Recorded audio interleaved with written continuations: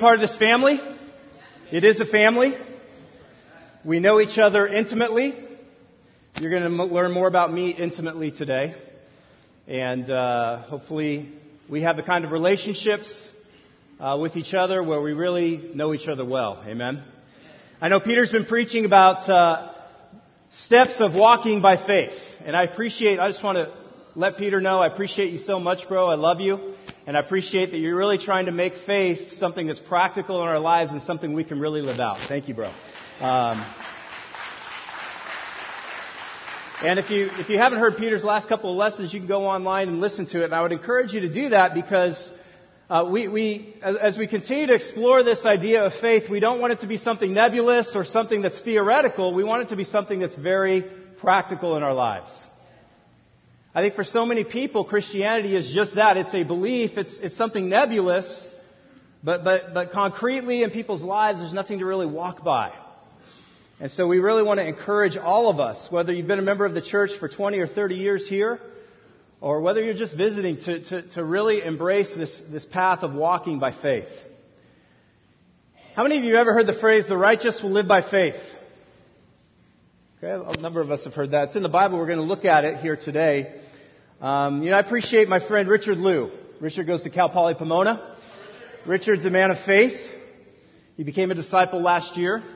He's also a big fan of basketball. And this Tuesday night, we're separating men and women in our midweek service. And the campus and the singles are going to have a battle on the basketball court. Now, this isn't the first battle. This is the second battle. And in the first battle, there was a lot of carnage. It was a campus carnage. The singles ministry thumped the campus ministry. But what it's okay to cheer if you want, that's fine. What I appreciate about Richard is he's a man of faith. He said, as soon as the game is over, he said, when are we going to do this again? We're going to beat the singles next time. And Richard's not just talking about it, but he's really trying to back it up. We've had basketball practices, preparing. Now, for those of you that don't know, Cal Poly Pomona won the national title this last year, Division II national title in basketball. And I just read online that this year now Cal Poly was invited to play Duke University at Cameron Indoor Stadium.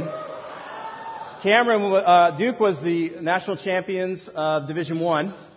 Cal Poly was the Division II national champions. So they're going to come together at Duke here in the fall, and they're going to play. Isn't that pretty cool? I think that's awesome. Needless to say, Richard knows a lot of influential people. Basketball players. And I have a feeling this Tuesday night you may want to come and witness what's going to happen right down here at our humble Kingdom Kids Court with the campus and singles ministry.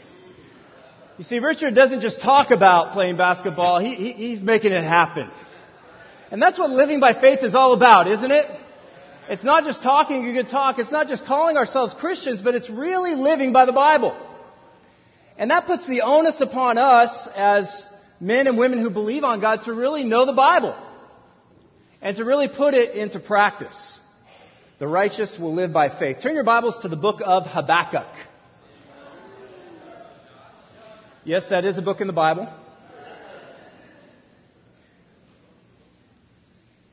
I was going to say, let's see who finds it first. I dare say we might have a more of a challenge, who's going to find it last.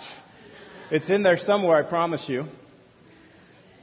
Before we take time to read ourselves the book of Habakkuk, I'm going to put a few scriptures on the screen for us to read together. This one's from Romans chapter 1. This is Paul speaking. And Paul quotes the book of Habakkuk. And it's this quote, the righteous will live by faith.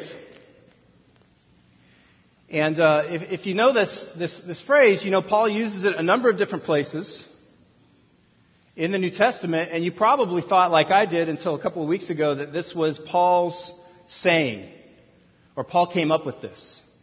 But in fact, he did not. And in speaking to the Romans, the Gentile Christians in Rome, primarily, in Romans chapter 1, he says, I'm not ashamed of the gospel, For it is the power of God for salvation to everyone who believes. To the Jew first and also to the Greek. For in it the righteousness of God is revealed from faith for faith. As it is written, the righteous shall live by faith.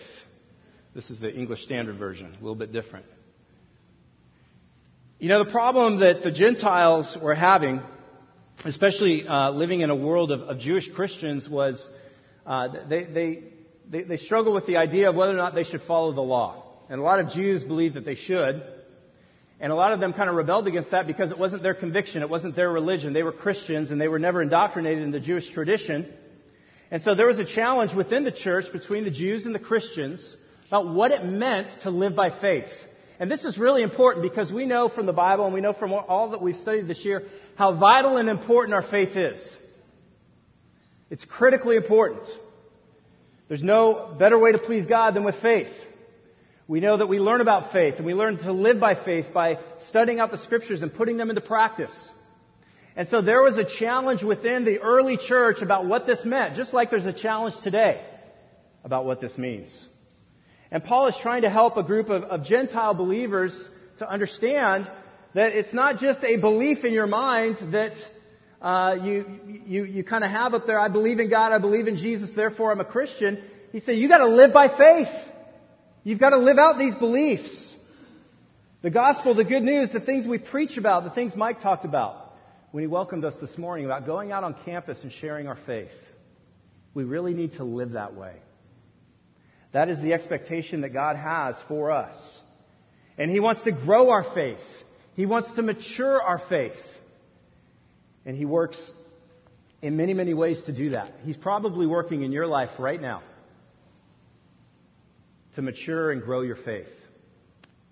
And dare I say, probably, if He's doing that, it's probably in ways that you would not choose. Like if you were to choose, God, here's how I want you to grow my faith, He goes, no, that's not what I'm going to do. But what's important to see here is that this was the deep conviction of Paul. This is something that he preached when he was trying to convince those who were struggling with the idea of faith, that faith comes through grace. And it's by God. It's by God's providence, and that we need to accept that and we need to live by it. This is one of the things that Paul talked about. This isn't the only place he talked about it. He talks about it here in Galatians chapter 3. A very different setting. If you know the book of Galatians, Paul is speaking to Jews now, specifically in chapter 3, and he begins the chapter by calling them stupid idiots in some versions. Doesn't sound very Christ-like, now does it? But he calls them that because they were getting off track. And all the way down in verse 10, he says, "For all who rely on works of the law are under a curse. For it is written, cursed be everyone who does not abide by all things written in the book of the law and do them. Now it is evident that no one is justified before God by the law." Why?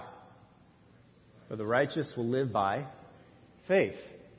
Here we have kind of the counter problem to the Gentile problem. You have the Jewish problem. The Jewish problem was, we need to live out the law. We need to live out all of the law. And if we have this kind of ritualistic, these things we obey or these things we do, we're justified. And you go, well, I don't believe that. But honestly, I think a lot of times we do live this way in our Christian world. I'm justified if I go to church on Sunday. I'm justified if I give some money to the poor. Or I give my offering to God every week at church. Or I do this many hours of community service. Or if I read my Bible this many times a week. Or if I say this many prayers, I'm good. And Paul's saying, no, that's not the way it works. The righteous will live by faith. Not by ritual. Not by a list of to-dos in our Christian life that we check off every day. And it's easy to be critical of the Jews and it's easy to be critical of the Gentiles, but what I want to help you to see this morning is I think we can be a lot like both of them. And so the challenge for us is to learn, okay, how do I walk by faith? How do I grow my faith? And this is particularly challenging for those of us who are older Christians this morning. How many of you would characterize yourself as an older Christian? Raise your hand. It's okay. Don't be ashamed. A lot of people look up to you. You know, if a young Christian and maybe someone who's 6 months old in the faith or you're in the faith comes up to you and they say, well, when did you get baptized? When did you come to the faith? And you say, it's been about 10 years now. And their jaw drops and they look at you like you're an archaic, thing. You know you're an older Christian right there. That's a pretty good sign, even if you don't feel like one. But for us, this is particularly challenging. And again, this issue is addressed, and this time it's in the book of Hebrews. And we're not totally sure who wrote this. Many people speculate it's Paul. But you see the same origin of thought. You see the same range of thinking here that Paul had in his earlier writings from this author. And look what he says here in Hebrews chapter 10, verse 32. Remember those earlier days after you had received the light, when you stood your ground in a great contest in the face of suffering. Now let me ask you this. I kind of want to open it up so you can raise your hand, kind of classroom style here, and answer. Why would Paul, or anybody, whoever's writing this, ask for the disciples to remember the past? Yeah.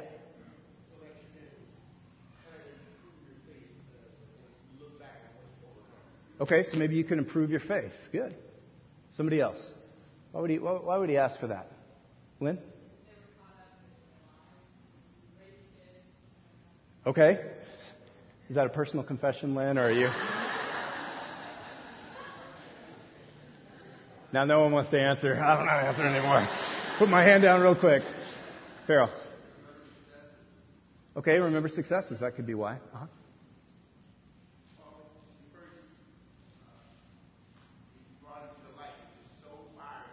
Okay.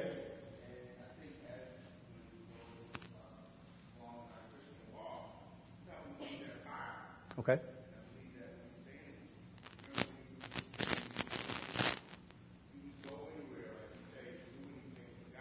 Mm-hmm. Okay, we can lose our fire over time. Isn't that true? He's saying, think back. Remember the past. Yeah, over here.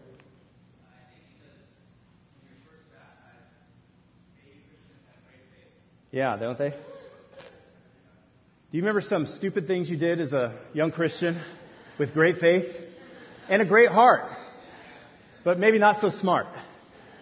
I can remember particularly a conversation I had with my father.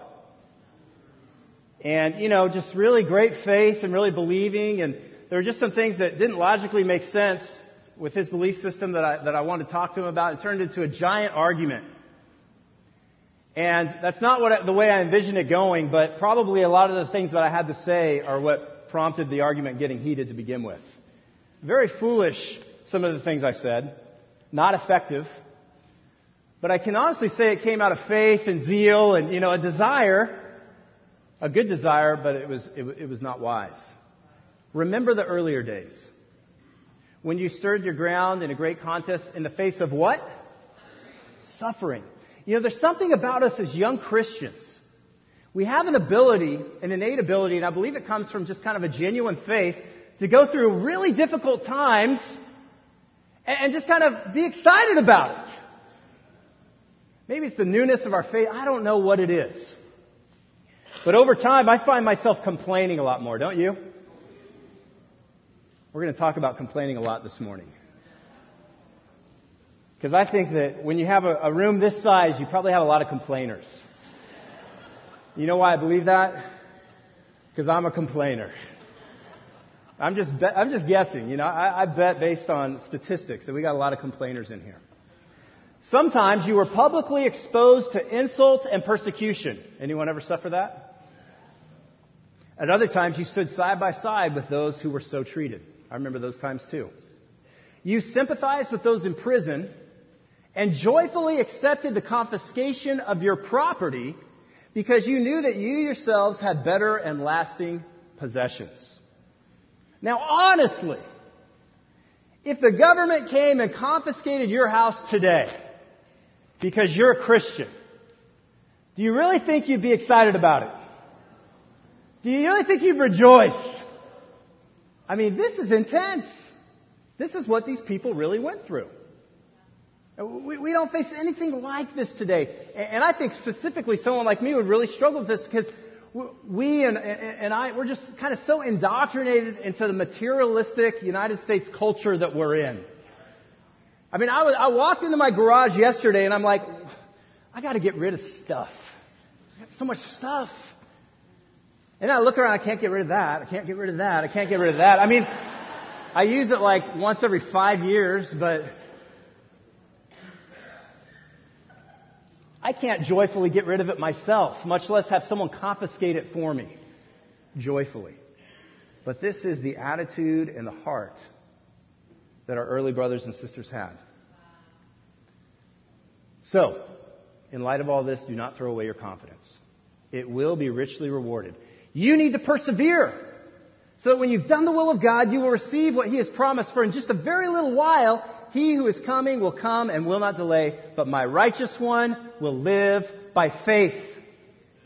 And if he shrinks back, I will not be pleased with him.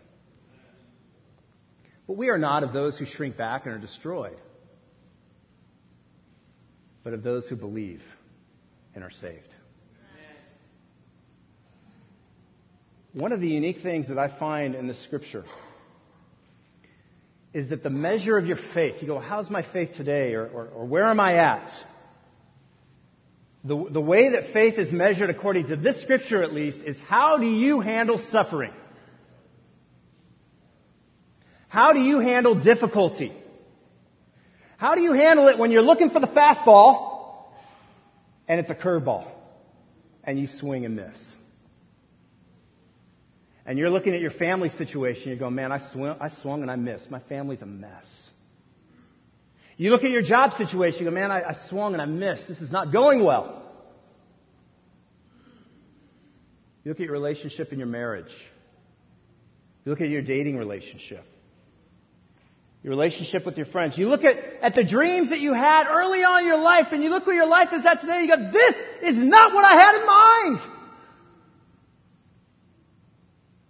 And what I see here in Hebrews is that the author is saying, look back to those early days of your faith because you stood up under some tough times. And you need to continue to do that. This is the measure of faith. This is where your faith is put to the test. This is whether we see if your faith is genuine or not. It's easy to have faith at the ICMC or teen camp, but what about when you go back to school and you're all alone and someone comes up to you and they ask you to do this or to participate in that? Now the test comes for your faith. Or you lose your job and you've got to pay the bills and you can't figure it out. Or some other challenge comes in your life. Now let's look in the book of Habakkuk. Why will we go to the book of Habakkuk? Because this quote, the righteous will live by faith, is first found in Habakkuk. This was not original thought for Paul. He quotes it. He goes back to the Old Testament and uses it. And hopefully we can learn from a great student like Paul and become great students ourselves. Because God has done some amazing things in my own life and in your life. And He's challenging us in our faith. Habakkuk was written about 605 BC. Why is that significant? Well, it happens at a time when the Israelites are going through some pretty challenging things. First of all, their own society had become very corrupt. And Habakkuk is a prophet. He's a man of God, so he has a problem with this. And I would say it's not unlike our society today. We're trending away from God. We're entering a post-Christian society. And if for some reason you think that isn't true, you need to open your eyes. It's just the way it is. And yet you have many, many women of faith who struggle with this and who wrestle with this. This occurs right before the Battle of Carchemish. This is a significant, huge battle where the Babylonians begin to invade this region of the world. The Egyptians put together all their armies to fight, and they cannot defeat Nebuchadnezzar. And so Habakkuk is a dialogue between the prophet and God. This is what's happening here in the book. And it addresses the problem of what we call theodicy. And theodicy is when you have a problem with the fairness of God. You ever struggled with that? Now, I know growing up we've had a problem with the fairness of our parents, especially if we grew up in a big family or we have brothers and sisters. Well, they got that. Why didn't I get that? And that's kind of what's going on here with Habakkuk. He's got a problem with God's fairness. Things don't seem to be going the way they should. Can anyone relate? Let's look here in Habakkuk chapter 1. And what does it say right there above verse 2? Habakkuk's complaint. How many of you have a complaint this morning for God? It's okay. Habakkuk had one. He's in the Bible. You can raise your hand. This is his complaint. Verse 2. How long, O Lord, must I call for help, but you don't listen? You ever feel this way? God, my big prayers, I've been praying them this year. Brother so-and-so got his answered.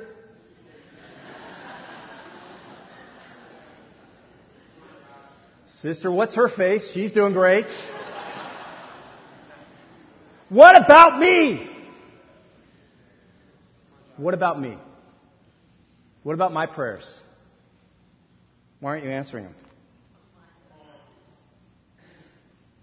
Or I cry out to you violence, but you don't save. Why do you make me look at injustice? Why do you tolerate wrong? Destruction and violence are before me. There's strife and conflict abounds. Therefore the law is paralyzed and justice never prevails. The wicked hem in the righteous, so that justice is perverted. What is Habakkuk talking about here? He's talking about his own people. We're supposed to be the people of God. And everywhere I look, there's injustice and violence and bad stuff going on. God, why do you tolerate it? It's shameful. It bothers me. I'm praying about it and you don't listen. Now, I know all of us are human enough to have felt this way about God once or twice. But do you have the relationship with God to talk to Him about it? Look at God's response in verse 5. This is a really cool scripture. Good news, Habakkuk. Look at the nations and watch and be utterly amazed. For I am going to do something in your days that you would not believe even if you were told. You know, I used to use this scripture as a young Christian to put it in people's cards. Just quote this one scripture. You're like, God's going to do amazing things in your life. If He told you right now all the things that He was going to do, you couldn't handle it. But I believe that God loves you, and He's going to be good to you, and He's going to do amazing things with your life. Now, like most young Christians, I didn't know the context of this scripture. Verse 5 is really cool. I didn't really read the rest. But let's go ahead and read the rest, shall we? Because this is really good news. I can imagine Habakkuk going, all right! Finally, my complaint is being heard before the Lord. Verse 6. I am raising up the Babylonians, that ruthless and impetuous people who sweep across the whole earth to seize dwelling places not their own. They are feared and dreaded. They are a law to themselves. They promote their own honor. Their horses are swifter than leopards, fiercer than wolves at dusk. You go on and on. Verse 11, they sweep past like the wind and go on. Guilty men whose own strength is their God. Now what comes above verse 12 here? Complaint number 2. Wait, God. I don't think you heard me right. Our own people are messed up They're blowing it, and you're going to bring the Babylonians in to destroy us. That's not the answer I was looking for. You know what I'm saying? This is not good news. I don't want to look at the nations and watch and be utterly amazed at the bloodbath that's going to occur in my own backyard. That doesn't seem right. That doesn't seem fair. And so we face the faith dilemma. The faith dilemma. What is the faith dilemma? The faith dilemma occurs when you hear a great lesson like you heard last week or the week before, and you are faced with making some decisions. What will I do with this? How will I live this out? What will I allow God to do? Specifically for me this year, and I don't know if you can relate, I've been praying for greater faith. I've been praying to see things that I've never seen before. For God to do amazing things that just will blow your mind. But He's not doing it. In fact, I feel like He's doing the opposite. You know, we've had over the last number of years, we've set goals in our ministry and see God bless these goals over and over and over again. And this year, it's just like, not so much. God, what's up? You know, and I speak to God in my own language. Dude, God, come on. Hope that's not too irreverent. But, I like to think of God. I mean, we're arm in arm, we're walking, and we can talk, and it's not happening. God, grow my faith. God, help me. God, bless the ministry. God, bless my big prayers. I felt like this year so far, not even a sniff of a hope of a blessing on any of my big prayers. I've been fired up for those of you who've had many of your big prayers answered. It's just not been my experience yet. And so the challenge arises. The faith dilemma. How will God answer my prayers? That's my boy. He was a big boy. He still is. 10 pounds, 3 ounces at birth. You know, when you have your first child, people get you gifts and all kinds of stuff. They get you all the newborn clothes. At birth, Zane did not fit into all of his newborn clothes. We just had to get rid of all of them, give them to someone else. You go to the nursery at the hospital and you're like, where's Josh's baby? There it is. Look at that thing. I mean, that's like double the sizes of everyone else's.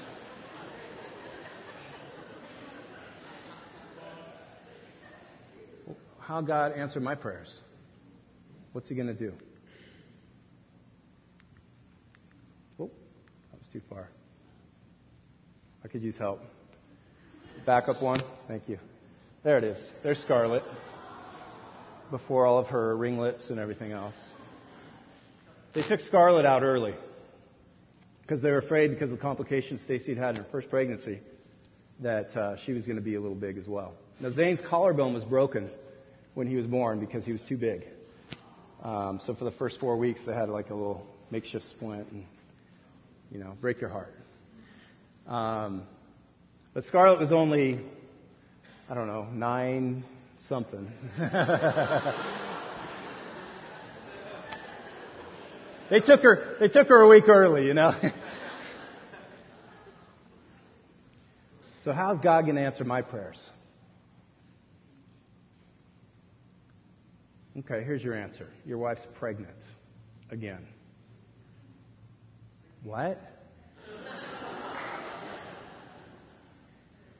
My wife's pregnant? What kind of answer is that? We get back from an incredible family vacation a couple weeks ago. Stacy's not been feeling well. She takes a home pregnancy test. Sure enough, pregnant. She's crying. I'm laughing. We can barely stand up. It's like...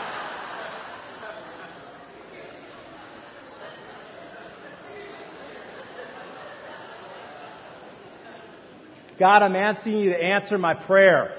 And you're bringing the Babylonians into my family, and you're destroying.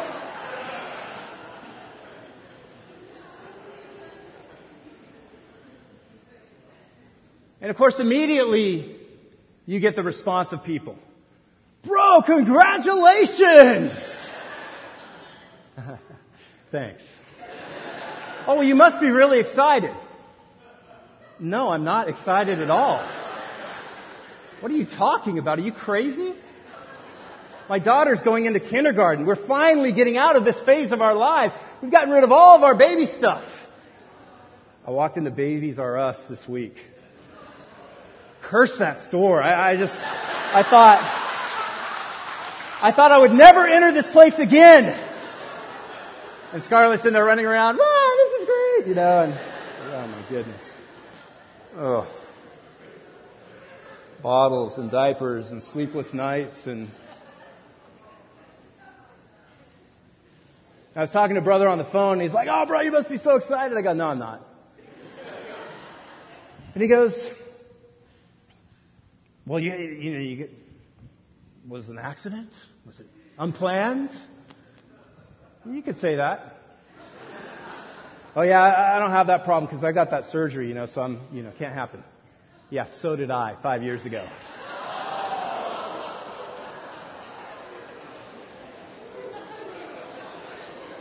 Now there's a section of brothers I'm watching right now. They're turning very pale.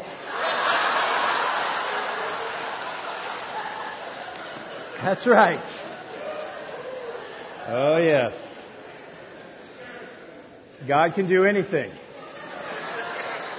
And apparently he's doing something very strange right now, so you might want to go get checked.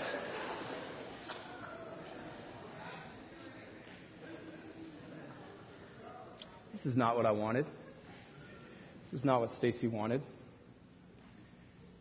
I mean, gosh, there's brothers and sisters in this church right now that I know have been praying to be pregnant for years.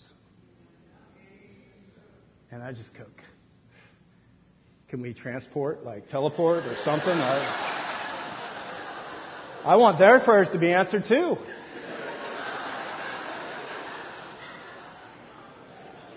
And I'm serious. I feel for you because this was not what we planned, and I know it's not what you planned. And there's so many things that we don't plan, and we plan our lives a certain way, but God directs His steps, and we wrestle with all this, and you go, how does this work, God? We're just excited about our lives being freer and being able to do more for the church. And in our own mind, we got a plan, and then God goes, nope, here's the plan. If I wrote this book right now in my life, there would be a third, fourth, and fifth complaints. So let's look in chapter 2. Verse 3. For the revelation awaits an appointed time. It speaks of the end, and it will not prove false. In other words, God has a plan. It's not in our time, and it will be fulfilled. And He says, though it linger, wait for it. Wait for it. It will certainly come and will not delay. See, He is puffed up. His desires are not upright, but the righteous will live by his faith. Habakkuk, I know this is not your idea or your plan, but it's mine. It's going to happen. And you need to live by faith. You need to trust me that I know what I'm doing, that I'm benevolent, that I'm loving, that I'm going to take care of you. It's not your plan. It's my plan. Brothers and sisters, I don't stand up here this morning professing that I'm there yet. I'm praying that in 9 months I'm going to be excited. And my faith will be there. That's my curveball. What's yours? Here's one thing I think I do understand, at least a little bit. This is happening for a reason. It's happening to us for a reason. And there's something in our faith that we've got to learn. And I don't know what it all is, but there's something. And your curveball is in your life for a reason too. And it was in Habakkuk's life for a reason too. We've got to let the challenges in our life grow our faith. The failures in our life grow our faith. The curveballs in your life grow your faith. If there's one thing you get from the lesson this morning, allow the challenge to grow your faith. Fight for that. You may not always be excited about it. You may have to work through it. It may take weeks or months, but fight for that. Let it grow your faith. Work through it. Verse 5 through 20 is, basically God just saying, look, I'm in control. And he says at the end of verse 20, the Lord is in his holy temple. Let all the earth be silent before him. God's reasoning with Habakkuk here. He's working with them, but he's saying, look, at the end of the day, I got it covered. Even if it's not what you have planned, I've got it taken care of. God rarely snaps his finger or presses a button. On occasion, he'll do that. But most often, he works through processes in your life. And he does that to help you out, to grow your faith along the way. And I know a lot of us right now, we're going through it. We're going through it with our job. We don't know if we're going to have a job next year. We're getting our job hours cut now, or we've been cut already. And how we respond to that is a great test. It's a great challenge. Abraham didn't respond well to the first couple of challenges in his life. But at the end of his life, when he was called to be exactly like God and give his only son, his faith was there. He reasoned through faith that if I do this, God can raise him from the dead. That is faithful thinking. But he wasn't there the first time or the second time or the third time. It was a process. This is how God works. All of chapter 3 I love because it's the resolution. It's Habakkuk's heart. It's his prayer to God. God, I'm going to trust you even though I don't like it or see it or it's not happening the way I want.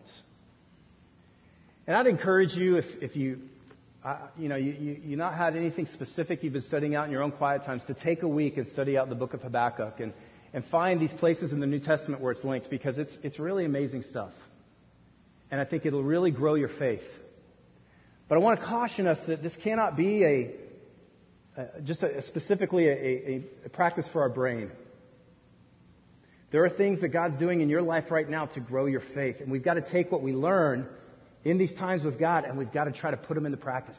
For you, that might be just, you're visiting with us and you realize, man, I really need my faith to grow. This is where you need to be to grow your faith. I promise you, your faith will grow here. And there are men and women that will help you and will study the Bible with you and teach you. And that was significant for me in my life as a college student because I'd grown up going to church all my life, but I didn't really know the Scriptures.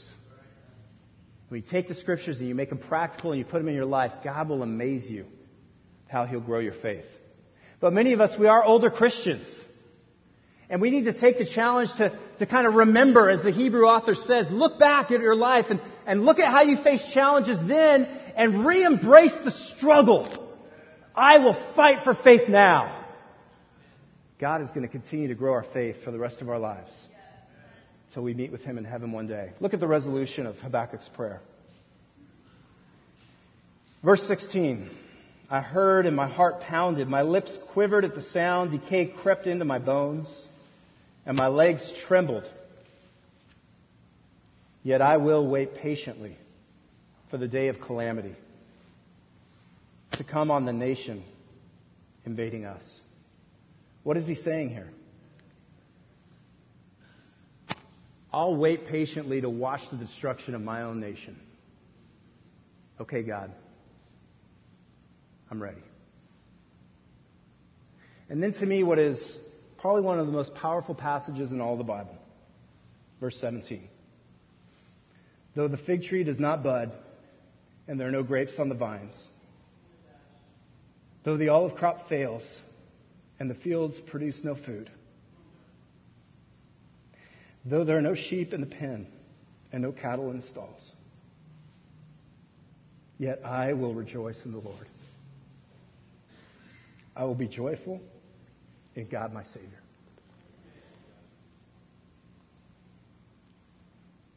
This is the challenge.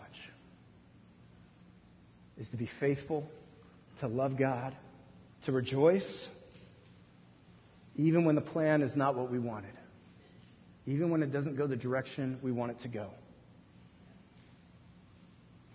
And I got to tell you, this year, honestly, in my own life, it hasn't been going the direction I wanted it to go. And finding out this latest piece of great news has not necessarily improved it any. But I want to be committed to growing in my faith. And I'm realizing how much help I need, I think a little bit. I need help. I need your help. You need mine. We're in this fight together, this fight for faith. It's a battle. Satan wants to destroy. He wants to take us out. And, I don't mean in any way to come across as ungrateful this morning for what God's doing in our lives. I think that this passage has really helped me to be a lot more grateful. It just was not anything like we had planned at all. And the only thing I can take away from it is at least this didn't happen when I'm 50 instead of in my late 30s. Because it could have happened. I don't know if I could handle it. Apparently I couldn't because it happened at this age. Maybe it'll happen to some of you at 50. I don't know.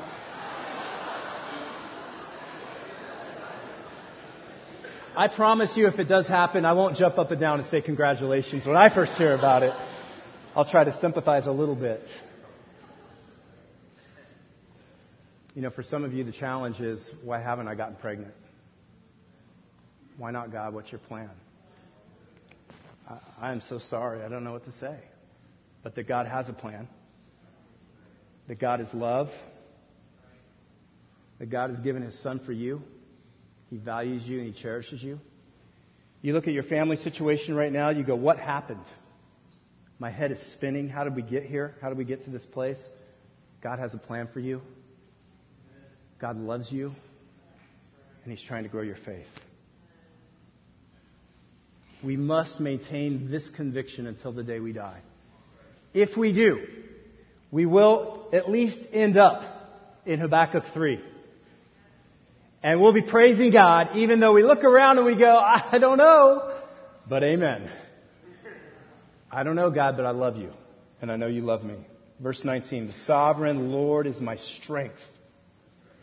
He makes my feet like the feet of a deer. He enables me to go on the heights. Habakkuk couldn't look at his nation and say that they were running with the feet of a deer or God had set them on a high place.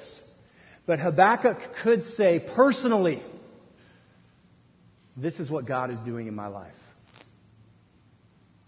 And I think the challenge for every one of us this morning is that we can pray this prayer personally.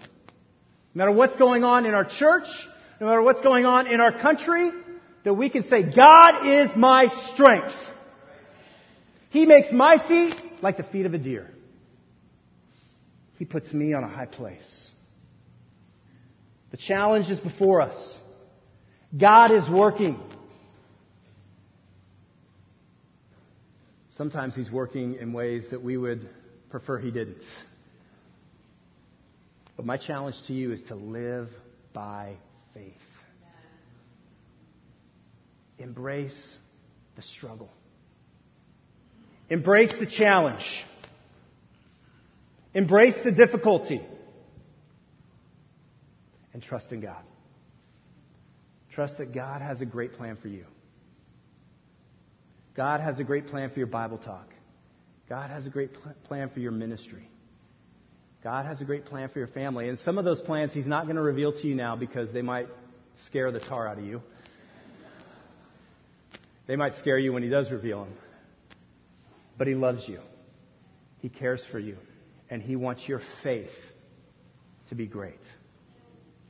Let's fight individually and let's fight collectively to have a faith that God is proud of. To have a faith that flies.